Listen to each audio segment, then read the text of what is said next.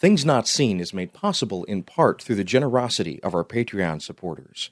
If you'd like to join them, please go to patreon.com/notseenradio. That's patreon.com/notseenradio. Thank you. This season of Things Not Seen is sponsored in part by Loyola University's Institute for Pastoral Studies. Find out more at luc.edu/IPS. From PRX, the Public Radio Exchange, and Sandberg Media, LLC, I'm David Dalt with Things Not Seen.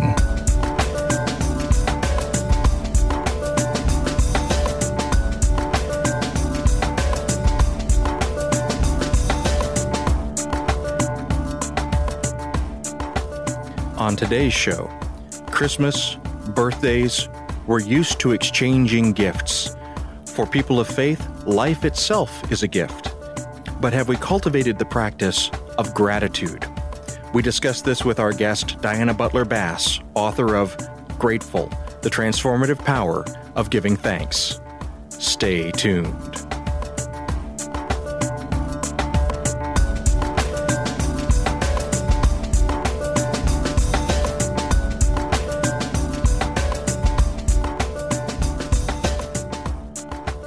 This is Things Not Seen. I'm David Dalt. Our guest today is Diana Butler Bass. She's the author of 10 books about religion, politics, and culture. She's frequently called upon by the media to comment on faith and public life. She holds a PhD in religion from Duke University, and she's taught at the college and graduate levels. In 2016, she was a guest here on Things Not Seen, and we talked about her book, Grounded, Finding God in the World, A Spiritual Revolution. You can listen to that interview, episode number 1603, on our website. Today, she joins us to discuss her new book, Grateful, The Transformative Power of Giving Thanks. Diana Butler Bass, welcome to Things Not Seen. Well, thank you, David. It's good to be here in person. Yeah, it's nice to have you back. And there's a lot that I want to dig into about this book, which I really enjoyed. But first of all, maybe we could talk a little bit about the genesis of this book. How did it come to pass that you moved from talking about spiritual revolutions to talking about gratitude? Well, the last book that I wrote, the one that you just mentioned, Grounded, was an exploration of where God is now. You know, how we understand the nature of God and the location of God. So the driving question there was, where is God? And I made a case that God is here with us and that we can experience God most fully through nature and neighbor. I wrote that book. I got to the end of it, and I said to myself, so what? You know, it was just like, okay, well, God is here with us. Now what do we do? And I had wanted for several years to write a book about character. You know, the so what? You know, how do we live? What should that look like? What kinds of virtues and moral frames should we have as people of faith in the world today? That's a project I still might go back to because it's very interesting to me that almost all the books that are written on those subjects are written by white, mostly neoconservative men. I've always wondered what it would be like for a woman who is a progressive to take up that question, because I think a lot of folks just assume that liberals don't have any virtues or we don't talk about morals. So that was the book that I was thinking about, was the So What book, and framing it as a character book. What happened was I talked to my editor, longtime friend, and now he's my agent, actually, about that project. And he said to me, well, what are you thinking? And I said, well, you know, I'm thinking about writing about compassion and empathy and, you know, these different kinds of aspects of character. And I had a list, and on the list of things that I presented to him, I had said gratitude. And he stopped when I said gratitude, and he said, you know what? If you wrote a book that had like 8 or 9 different qualities of character in the book, it would take you about 8 or 9 years to write. He said, why don't you pick one? And he said, frankly, as soon as you said gratitude, I think that's your next book. And I stopped, and I realized that a lot of the personal questions I had about how we live well now were related to gratefulness and giving thanks and learning to live in ways that were past privilege and past entitlement. And the project just became really personally compelling for me. So that was the very beginning of it. Well, what's fascinating to me is that you've managed to take gratitude and analyze it in, I think, a very useful way. So you almost have a pie, and each of the 4 quarters of the pie, it sort of breaks out between the me and the we, and the emotions, which are interior, and the ethics, which are sort of the active parts, the visible parts. And then your book begins to analyze the ways in which we, in terms of our relationships to other people, we begin to combine and recombine these various parts of the pie. Sometimes we're very me-focused and very action-focused, like when we get a gift and we need to give a thank you note, write a thank you note, that's an action. Mm-hmm. Other times we're very sort of group-focused, like when we gather for the Eucharist. But these sorts of ways of analyzing gratefulness, did it ever feel weird to you to be dissecting what is, I guess, assumed to be a very natural act here in our culture? Well, my friends who know me know that that's what I do all the time. It's like I'll look at something and immediately the wheels start churning. I remember when my daughter was small, she'd always say, can't we just enjoy something without having to talk it to death? So that's just the way I was born. As I look at things and I see them and then I want to know why or how, and I analyze stuff. With gratitude, it was particularly intriguing because, I had this idea about character and writing a book on thankfulness. But then I saw a puzzle, and it was the puzzle that took me into that analysis. And the puzzle was presented to me in November of 2015. It was like the second week of November, and I saw a story in the Washington Post. It was about gratitude. And it was a single focal question from Pew Research. And the question was, have you in the last week felt strongly grateful? And, it's run up to Thanksgiving. And so they pulled that question out of a larger survey. And they wanted, some press. So they ran this little one-question survey out. And the Washington Post picked it up as a story. And what was fascinating was 78% of Americans said they felt strongly grateful in the week before this survey. And I thought that was an astonishingly high number.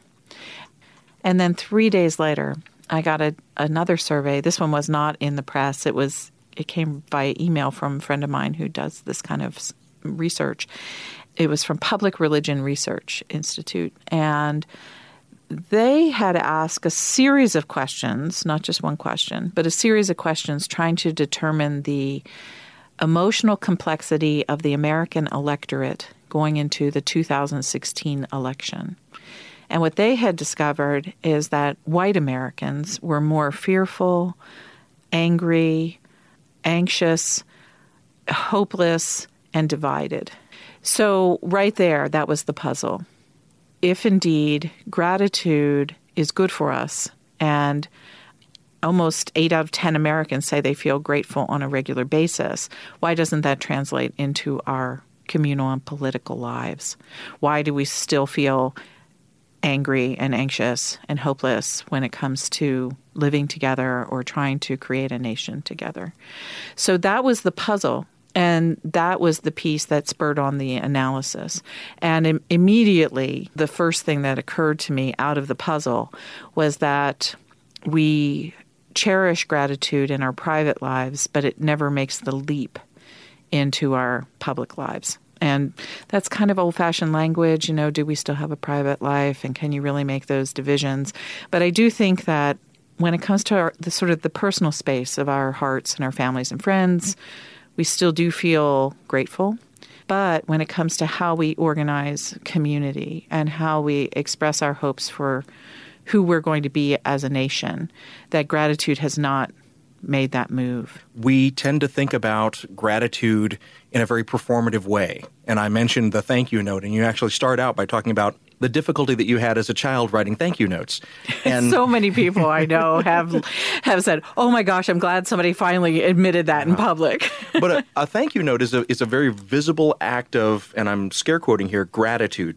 which may or may not correspond to any kind of interior feeling of gratefulness. It may just instead come out of a sense of duty or something like that. And so you're sort of chasing this question down the rabbit hole of when we say that we're grateful, what do we mean? That's correct. And the answer seems to be that different people in American culture mean different things at different times when they talk about gratitude. Is that a fair assessment?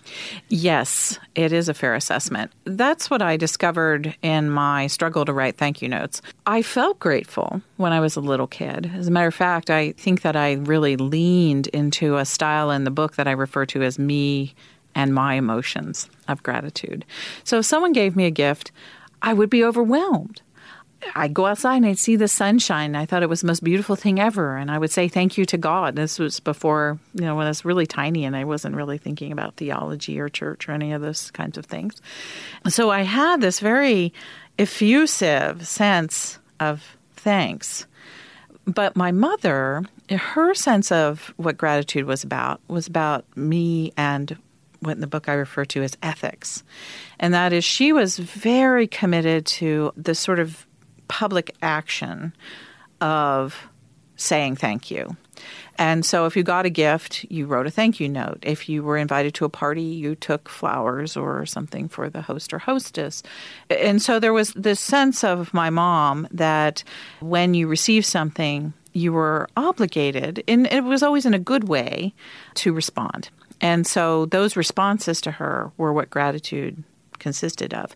And that's where my mom and I got in trouble. We had this huge tension between my feeling of gratitude as an emotion, as an overwhelming kind of sense of surprise and wonder and awe, and her sense of it as an obligation, a willing obligation, but nevertheless an obligation. So we would fight about it all the time. It really got very unpleasant, where she thought I was kind of an ingrate, I think. And I thought she was too mechanical. And so instead of being able to embrace each other's styles of saying thank you, we were always at a bit of loggerheads about that. If you're just joining us, this is Things Not Seen. I'm David Dalt. We're speaking today with Diana Butler Bass. She's a prolific author and sought-after speaker and preacher. We're talking about her new book, Grateful, The Transformative Power of Giving Thanks. We'll be back in a moment. Looking for signs of hope in the Chicagoland education scene? Bright Promise Fund for Urban Christian Education serves 15 schools in Chicago and nearby suburbs with scholarship funding for students and families in search of quality, faith-based educational options. Visit brightpromisefund.org to learn more about schools where students flourish. Good schools make for good neighborhoods. brightpromisefund.org. That's brightpromisefund.org.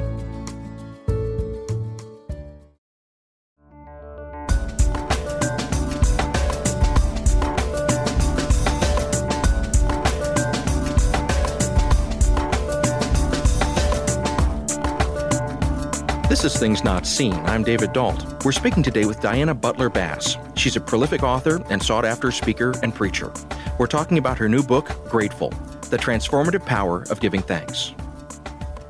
You take a moment in your book and you talk about your grandmother and the way in which she relates to the concept of gratitude. You discuss that she lived at a time during the Depression when she was sort of born into a hardscrabble life. She was educated with some nuns, and the nuns took disfavor on the fact that she became pregnant out of wedlock. She had a bitterness about the church because of that. And so you then talk about in the arc of her life, she comes back late in life to a point where, because of health reasons, she's being taken care of by relatives, and she really doesn't like that very much. But she also has a moment of religious conversion. She begins to attend, I believe it's a Baptist church, and she falls in love with this hymn, Amazing Grace. She begins to say things like, grace is everything. And I just want to take a moment and sort of ask, what do you think your grandmother meant when she said grace is everything? I think that what she realized towards the end of her life is that everything was really a gift.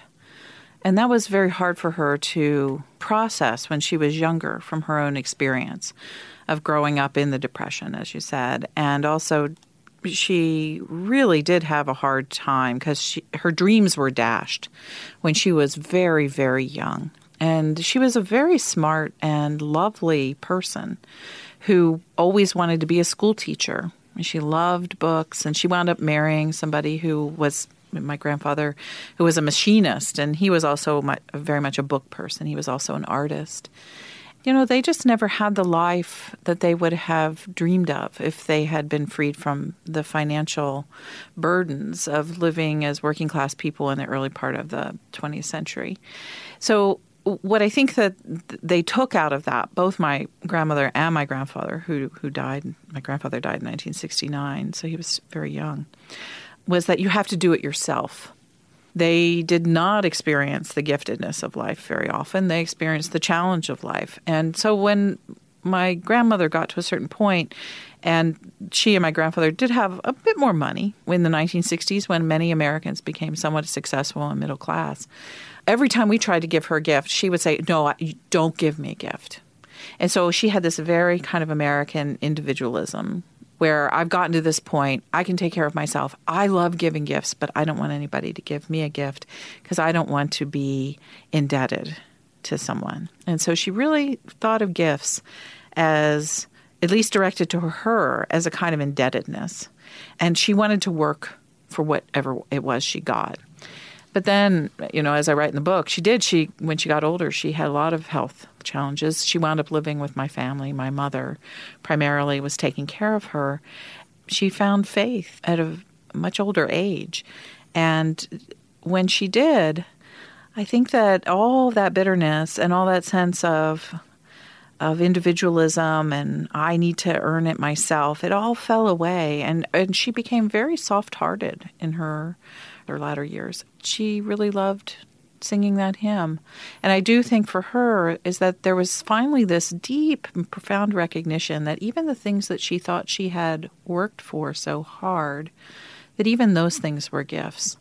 And instead of looking at the things that she never had, she began looking at the things she did have, how she had survived and how she had this wonderful, daughter who loved her so much, and that she did have a roof over her head, and that she had grandchildren who really cared about her. And it really changed things for her. And she became a very grateful person because she could recognize that life itself was a gift.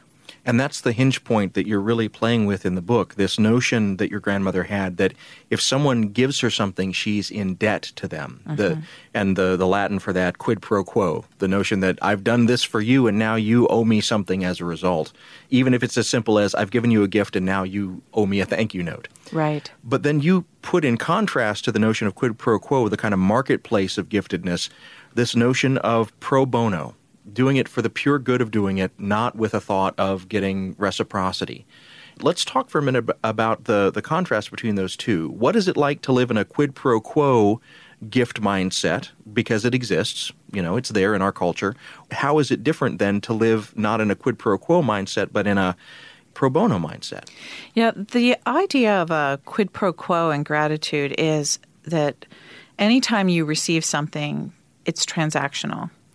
And so you get something, you have to give something in return. And what we all know is that it very quickly can become quid pro quo, which is the idea that givers give gifts only to get something in return. It's not only quid pro quo. If you don't discharge that obligation, then you're in debt. And so much of our language about gratitude is very negative, where we think of benefactors and then beneficiaries, and who wants to be on the beneficiary end? We all want to be benefactors, but nobody really wants to be the person who is standing there with their hands out and be the beneficiary. This idea of getting caught, and even the book, I start the book with a puzzle around this, is that the first story I tell is when I received a thank you note for writing a thank you note. And I didn't know what to do because do you write a thank you note for a thank you note that you've written in thanks? And it's like, this could go on forever. And I think that some people, when we think of this, what I call in the book debt and duty gratitude, it's all wrapped up in notions of indebtedness, transaction, when does the cycle end, and quid pro quo, giving gifts only to get things in return. So there's this very almost oppressive language of gratitude and obligation. You should be grateful. Eat all the food on your plate because there are people who are starving in Africa and you need to be grateful for that food that's on your plate. So that's the kind of really corrupted side of gratitude. And in the book, I try to rescue gratitude. I hope I do rescue. I don't just try. I rescue gratitude from that transactional vision to being free giving and free response. The idea of pro bono gratitude for the good. And that literally occurred to me when I Googled quid pro quo. I put in opposite of quid pro quo, and up popped on Google pro bono. So the opposite of transaction is to do something simply for the good. And that's beautiful. This was where your book sort of struck me like an arrow in the heart, because I joke with my wife that I probably was born in the wrong century in the wrong culture. The little that I know of Confucianism, I would have fit into a Confucian culture just fine. Duty and honor in rigidly reinforced social mores, those really speak to me. And so I remember one year I asked for a Christmas gift, and my parents were like, "What do you want?" And I said, "I want Emily Post's Guide to Etiquette. I want to know how I'm supposed to act with other people." And for me, the rules were very comforting in a way. You do this, and in response, you can expect that someone else is supposed to do this. As I have lived my life not in a textbook of Emily Post's guidelines, but in the real world, I realize that there's all kind of people, and they react to all kinds of actions in all kind of different ways. And sometimes the expectation that you have of someone's behavior does not match what they're quote-unquote supposed to do. In my younger days, I found this very frustrating. As I've become a father and a husband, I've realized I've had to relax some of my formality. But there are some of us for whom those formal rules of reciprocity can be very comforting. And so to step out from there into, and it really is an act of trust, to trust that the world will simply be good and giving. I think in some ways I have a lot of sympathy, maybe also empathy for your grandmother, because for her, the world had shown itself that it wasn't a trustworthy place. Maybe the formality can help with that, but that really brings me to this insight that you have where you talk about the fact that we all struggle. The quotation that you have is that struggle is the soil out of which, and hardship is the soil out of which both our negative and our positive reactions arise. And that insight just, it hit me with, first of all, how open that is to what will come and how trusting that is that ultimately what will come is for the good. And first of all, am I hearing that properly? I mean, are you really that optimistic about all this stuff? Oh, gosh. People always accuse me of optimism. I actually think that in some ways this book is the most struggle-filled book that I've ever written. There are several stories that I tell along the way that are deeply vulnerable stories. And I wanted to do that because I didn't want anyone to think that I was a Pollyanna, that I was just sitting there and saying, be grateful, be grateful, be grateful, and everything will be fine, because that can begin to sound like really a secular prosperity gospel. Is that you just have this magic formula about thankfulness and you just apply it in the right way, well then good things will come your way. And I don't think that gratitude is like that at all. I think gratitude is a way of seeing and experiencing our going through life. And our going through life involves good and bad. It involves things that really make us suffer. And it also is a time of great joy. But gratitude, the ability to be able to see gifts and to receive the gifts and to have responses to gifts that are emotional and ethical. I think that is one of the things that changes us. It actually makes us more mature people who are able to embrace the fullness of life as it unfolds. If you're just joining us, this is Things Not Seen. I'm David Dalt. We're speaking today with Diana Butler Bass. She's a prolific author and sought-after speaker and preacher. We're talking today about her new book, Grateful, The Transformative Power of Giving Thanks. We'll be back in a moment.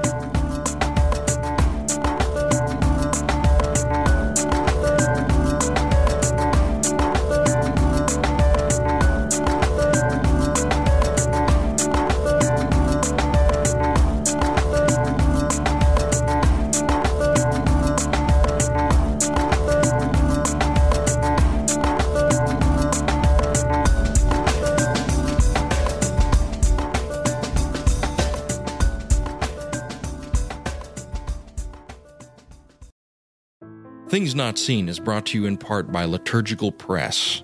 Liturgical Press is a trusted publisher of resources on liturgy, scripture, theology, and spirituality.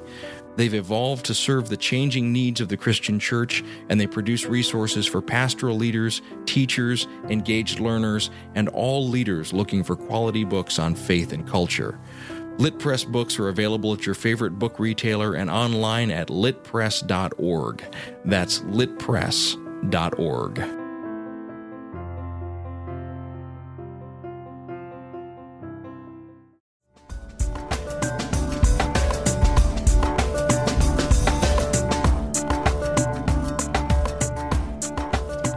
This is Things Not Seen. I'm David Dalt. Each week on our program, we bring you a rich conversation about culture and faith. We're speaking today with Diana Butler Bass. She's a prolific author and sought-after speaker and preacher. We're talking about her new book, Grateful, The Transformative Power of Giving Thanks. We've been talking a little bit about gratitude both as a social responsibility, but also as a power relationship and the way in which power and expectation plays into this.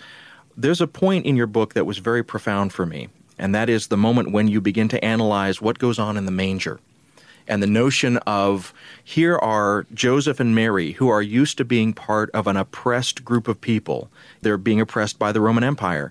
And suddenly, into their manger, into the birthplace of their child, these kings come bearing gifts.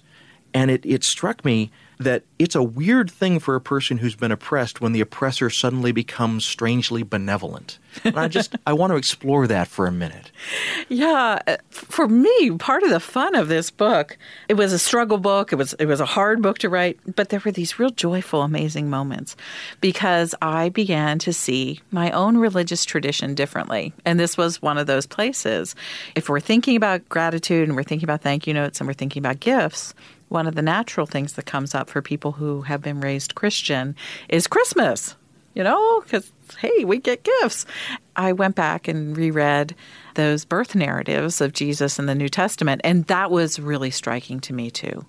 The idea, in a very real sense, that Mary and Joseph were like my grandparents who were the working class poor during the Depression, and all of a sudden, these kings arrive and they start giving gifts. And I literally wondered, what Joseph must have thought, oh my gosh, this is going to be the biggest payback ever. He might have not even wanted the gifts because he knew he would be indebted to these people who brought these extraordinary presents, for his son.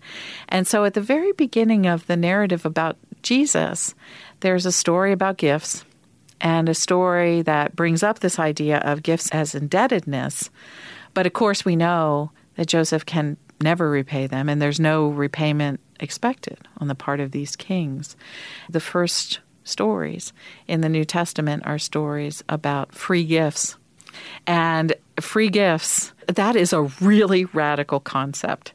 And we have tried to get away from free gifts in every way possible, especially in the Christian tradition, even though we are always talking about grace and how grace is free, etc.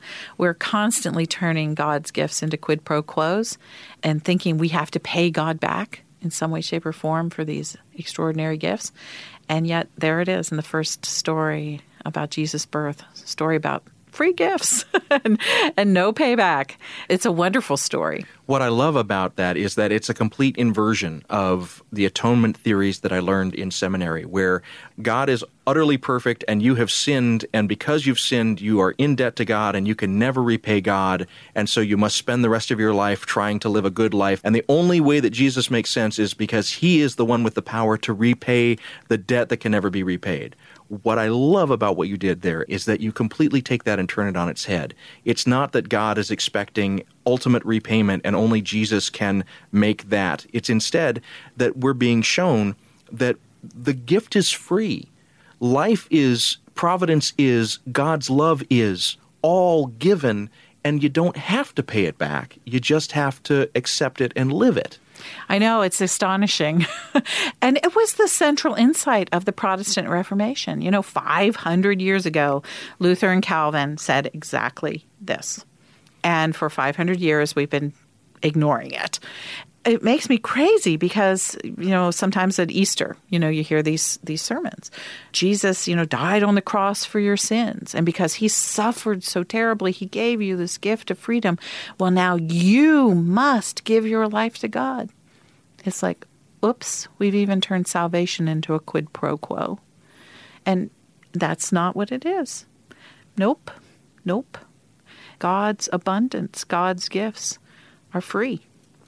Your mention of the 500 years ago and the Protestant Reformation draws to mind another moment in the book where you talk about a person who was a good friend of yours and was a good acquaintance of my family, Phyllis Tickle, and the way in which she embodied a type of habitual thankfulness. And so let's talk a little bit, because we've interrogated now the notion of gratitude as an action, like writing a thank you note. But here's a woman who would literally stop meetings or withdraw herself from a meeting, an important conversation, to go and pray for a few minutes. And so let's talk about that rhythm of gratitude as a daily habit.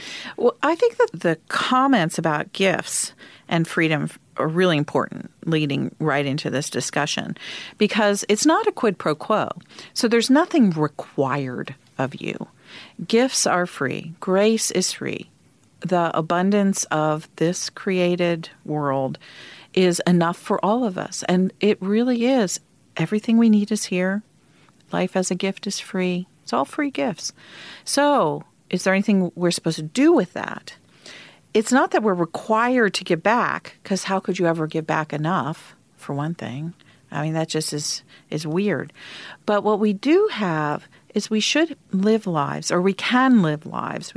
There's no should involved. It's just we can live lives in a sort of a habitual response to those gifts. And the response to those gifts are things like compassion, sharing of gifts, setting a table of thanks everywhere we go, and pulling up chairs for people who are usually excluded from the Thanksgiving table to have a place to sit. The ability to be able to create cultures that celebrate gifts instead of scarcity. And so when Phyllis would pray, it wasn't that she was praying, say, I must pray 4 times a day because this is my required response of thanksgiving to the God who's given me everything.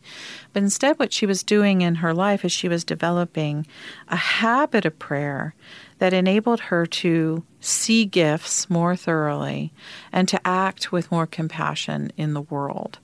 And so all this material that we have in psychology right now is pointing in a similar direction about how we become better people.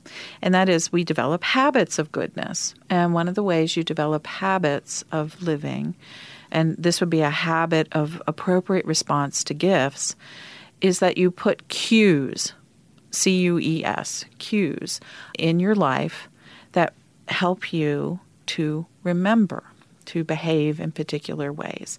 And the appropriate response to gifts and living in a gifted universe is sharing gifts. And so how do we remember to do that? What Phyllis had done was a classical way that religion does it, not only Christianity, but Islam and Buddhism and Judaism as well, is that you do some sort of routine of prayer. And that routine of prayer opens us up to remembering that God is the giver of all gifts, that we say thank you, and then when we walk out of that prayer, we live according to that in the world. And so that is one path of shaping a habitual life of thanksgiving. And there are other paths for that as well. I actually think those thank you notes can be that, they're not just about reciprocal obligations, but when you get a gift, when you say thank you, and you write it down on a piece of paper with your own hand, that's a way of cueing yourself into a habit of getting a gift and saying thanks. Receiving a gift, saying thanks, walking out of that moment, and then giving gifts to other people around you. So that's what I think was happening with Phyllis. And that's one of the things that I've really learned over the last 2 years writing this book, is building into my own life cues that are helping to create a habit of thankfulness and recognizing the beautiful giftedness that is around us all the time.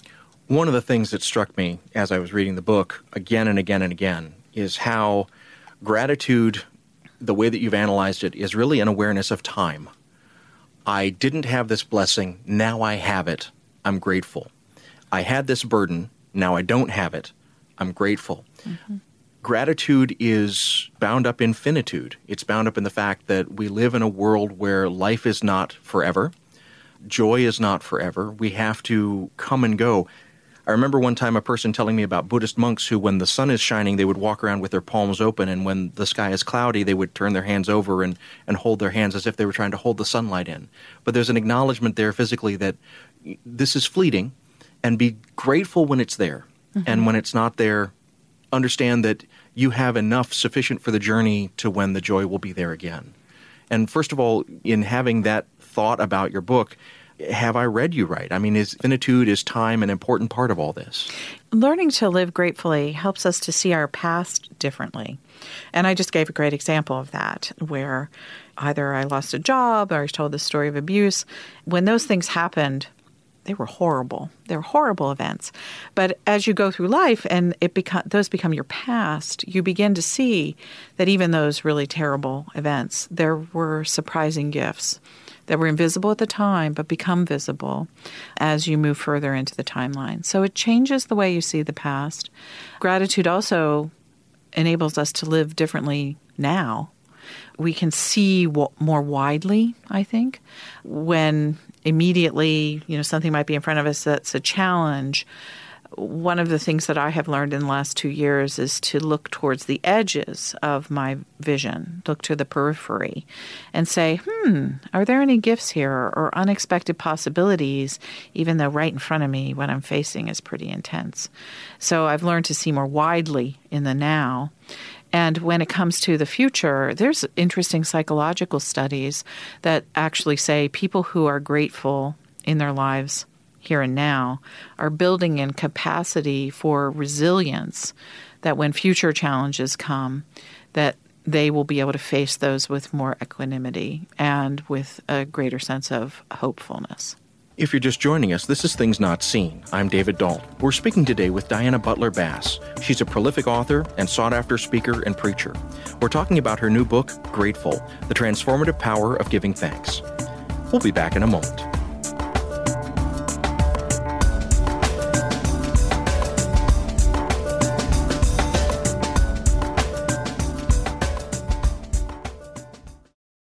So for those of you that are longtime listeners to Things Not Seen, you may be aware that I do another show called The Francis Effect with my friend Dan Horan. He's a Franciscan priest. Every couple of weeks, he and I get together to bring you commentary on current events from a perspective informed by our Catholic faith. Now, Dan, why should I be talking to you? Who are you? Who am I? I'm a Franciscan friar, a Roman Catholic priest, and a professor of theology here in Chicago, and that's a good question. I have no idea why you should be talking with me, but if people are interested in what a conversation between you, the otherwise respectable host of Things Not Seen, and me, the not-so-respectable Roman Catholic priest and theologian, I think they should tune in. Yeah, they should definitely tune in. So that's The Francis Effect, and you can find it at francisfxpod.com. This is Things Not Seen. I'm David Dalt. Each week on our program, we bring you a rich conversation about culture and faith. We're speaking today with Diana Butler Bass. She's a prolific author and sought-after speaker and preacher. We're talking about her new book, Grateful, The Transformative Power of Giving Thanks. It's a wonderful thing right now, I think, that people are interested in gratitude and to really understand there is an energy around this idea. And there is an energy around understanding the giftedness of what it means to live right now in Western society rather than in despair. Because we sort of institutionalize despair. We say, everybody's so fearful, everything horrible is going to happen, and we take in this kind of despair and depression, and we've almost made it our political capital. And the truth of the matter is that none of the great world religions want us to live like that. Really, this culture of despair that we've developed around the ideas of scarcity, around the idea that there's nothing to be grateful for, that's the predominant voice in our culture today. And so if you choose to live otherwise, you really are choosing a path that's against the grain. How has writing this book affected your faith? Well, it it turned the Bible inside out for me. I have now understood that this is one of the dominant themes of both the Hebrew Scriptures and the New Testament, and I did not know that before 2 years ago. And the stories of Scripture read so differently to me now that I've encountered the really, truly radical vision of gratitude as a social practice and a way of life. So that's been really different. And I also think that just, for me personally, it's helped me with a whole bunch of different issues around my professional life. It certainly has helped me with some concerns in my own family life. It's just sort of changed the way I navigate things. It doesn't mean that stuff is perfect all the time, or that, I'm going through life with a big smile on my face 100% of the time. It's not that. But it does mean that when something that is challenging presents itself, I've learned that there really are choices to how we respond to those challenges.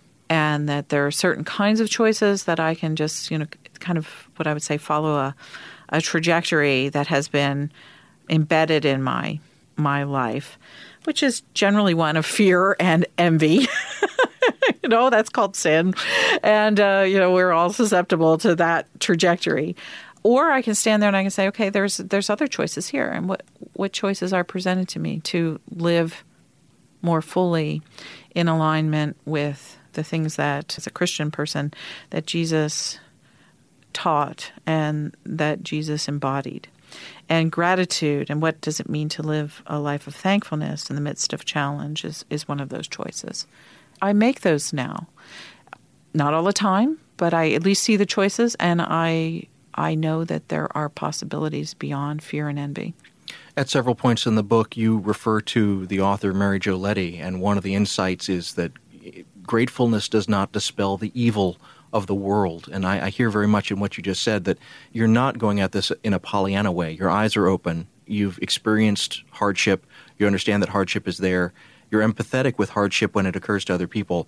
It's not about pretending that that's not there. It's about finding a way to have strength for the journey through the hardship to the next good point, right? Yeah, it really is. The only book that I absolutely loved, that resonated with me really, really deeply in my whole research trajectory for this book, was by that author, Mary Jo Leddy, a book called Radical Gratitude. And she is a Catholic nun. She lives in Canada. It was a very powerful book about gratitude and its social justice. And I loved that book. And there were many, many really good books I read. But that Mary Jo Leddy book was the one that took suffering most seriously. And I think also recognized the grittiness of gratitude far more than pretty much any other book that I read on this journey. What I liked was that when you quote Mary Jo Leddy, there's some lessons for practical gratitude that you quote. And it's just very practical things that you can be doing to help to cultivate a life of gratitude. Yeah, one of the places I've always struggled a bit as a writer is ending a book. My agents and editors for years have always been saying, be practical, be practical. And I looked at this wonderful book by Mary Jo Leddy, and she had this list of 10 things. And I literally just say in my book, these are the best 10 things I can think of. She's already written them, and I quote them in their entirety right there and give her, complete credit for them. And then I do add a couple little things that are, sort of my own practices and my own quirks to the narrative. But her list is pretty extraordinary. As you've gone through this process, and now as you're going around and talking about this, what continues to frustrate you? Oh, gosh. What frustrates me? Probably the fact that, as I've been talking about it, I'm really trying to hold together the personal and the public, and how our personal lives and gratitude in our personal lives really should have an impact on our political lives. My husband refers to this book as my political book disguised as a self-help book. And what I've discovered is people want to keep those two things apart. There are people who are very political people, and they don't want to have anything to do with self-help. And there are self-help people who really get worried about talking about politics. And I put them together in this one book. And that makes it hard to talk to people about, because people want to talk about one part of it and not the other. And I think that they go together. I wish people would understand that our interior lives, the ways in which we help save ourselves and the ways in which we allow grace to save us, that those things really have public and political expression, and that it's of a piece. If we don't pay attention to both parts, that we're never going to be the kind of persons we want to be as individuals, and we are certainly never going to be able to get out of the muck that we're in right now politically. What is it that continues to keep you hopeful? I have a 20-year-old daughter. And if you have young adults in your life right now, you know that this generation is really kind of remarkable. And for all the crises that we're facing and all the ways that the world is changing around us, my daughter, she stands tall and strong and hopeful and powerful and in community with her friends. And every time I'm around her, the level of hope just wells up. And I trust young adults right now. That gives me great hope. Well, Diana Butler Bass, I have been blessed by the book. I'm thankful for it, and I'm also thankful that you took time to speak with me and with my listeners today. Oh, it's an honor to be here with you, David. I always enjoy your company. Thank you so much. We've been speaking today with Diana Butler Bass. She's the author of 10 books on religion, politics, and culture. She's frequently called upon by the media to comment about faith in public life. She holds a Ph.D. in religion from Duke University, and she is taught at the college and graduate levels. In 2016, she was a guest here on Things Not Seen, and we talked about her book, Grounded, Finding God in the World, A Spiritual Revolution. You can listen to that interview, episode number 1603, on our website. And today we've been discussing her new book, Grateful, The Transformative Power of Giving Thanks. What a joy. Yay! Thank you. That was fun. Yeah. You asked really good. Things Not Seen is produced by Sandberg Media, LLC. We're distributed nationally by PRX, the Public Radio Exchange. Today's show was recorded at the William Adams Studios in beautiful Hyde Park, here on the south side of Chicago. Our studios have a home courtesy of the Zygon Center for Religion and Science, part of the Lutheran School of Theology at Chicago. Neither Zygon nor LSTC is responsible for the content of this program. Our theme music is composed by Gene Kija. It's made possible in part through the generosity of our supporters on Patreon. You can find out how to help us create great programs by going to patreon.com/notseenradio. That's patreon.com/notseenradio. You can follow us on Twitter at Not Seen Radio. Visit us on Facebook and like our page to receive regular updates about the show and to find out more about our guests. That's facebook.com/Things Not Seen Radio. And you can sign up for the free podcast, listen to old shows, send us an email, and find out more about our guests if you visit us on the web at thingsnotseenradio.com. I'm David Dalt, and we'll be back next week with more conversations about culture and faith. Please join us.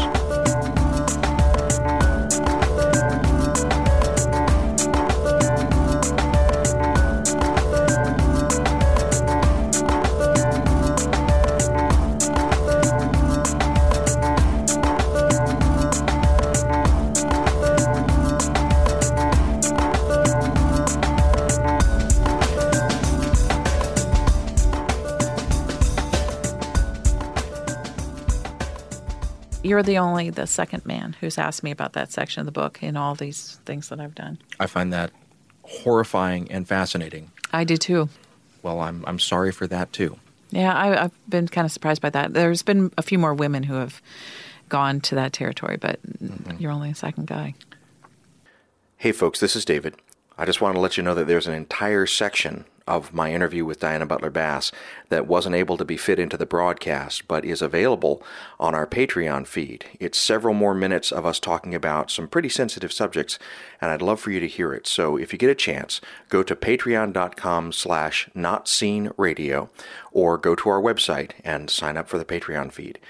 As always, though, no matter how you listen to us, thank you so much for listening.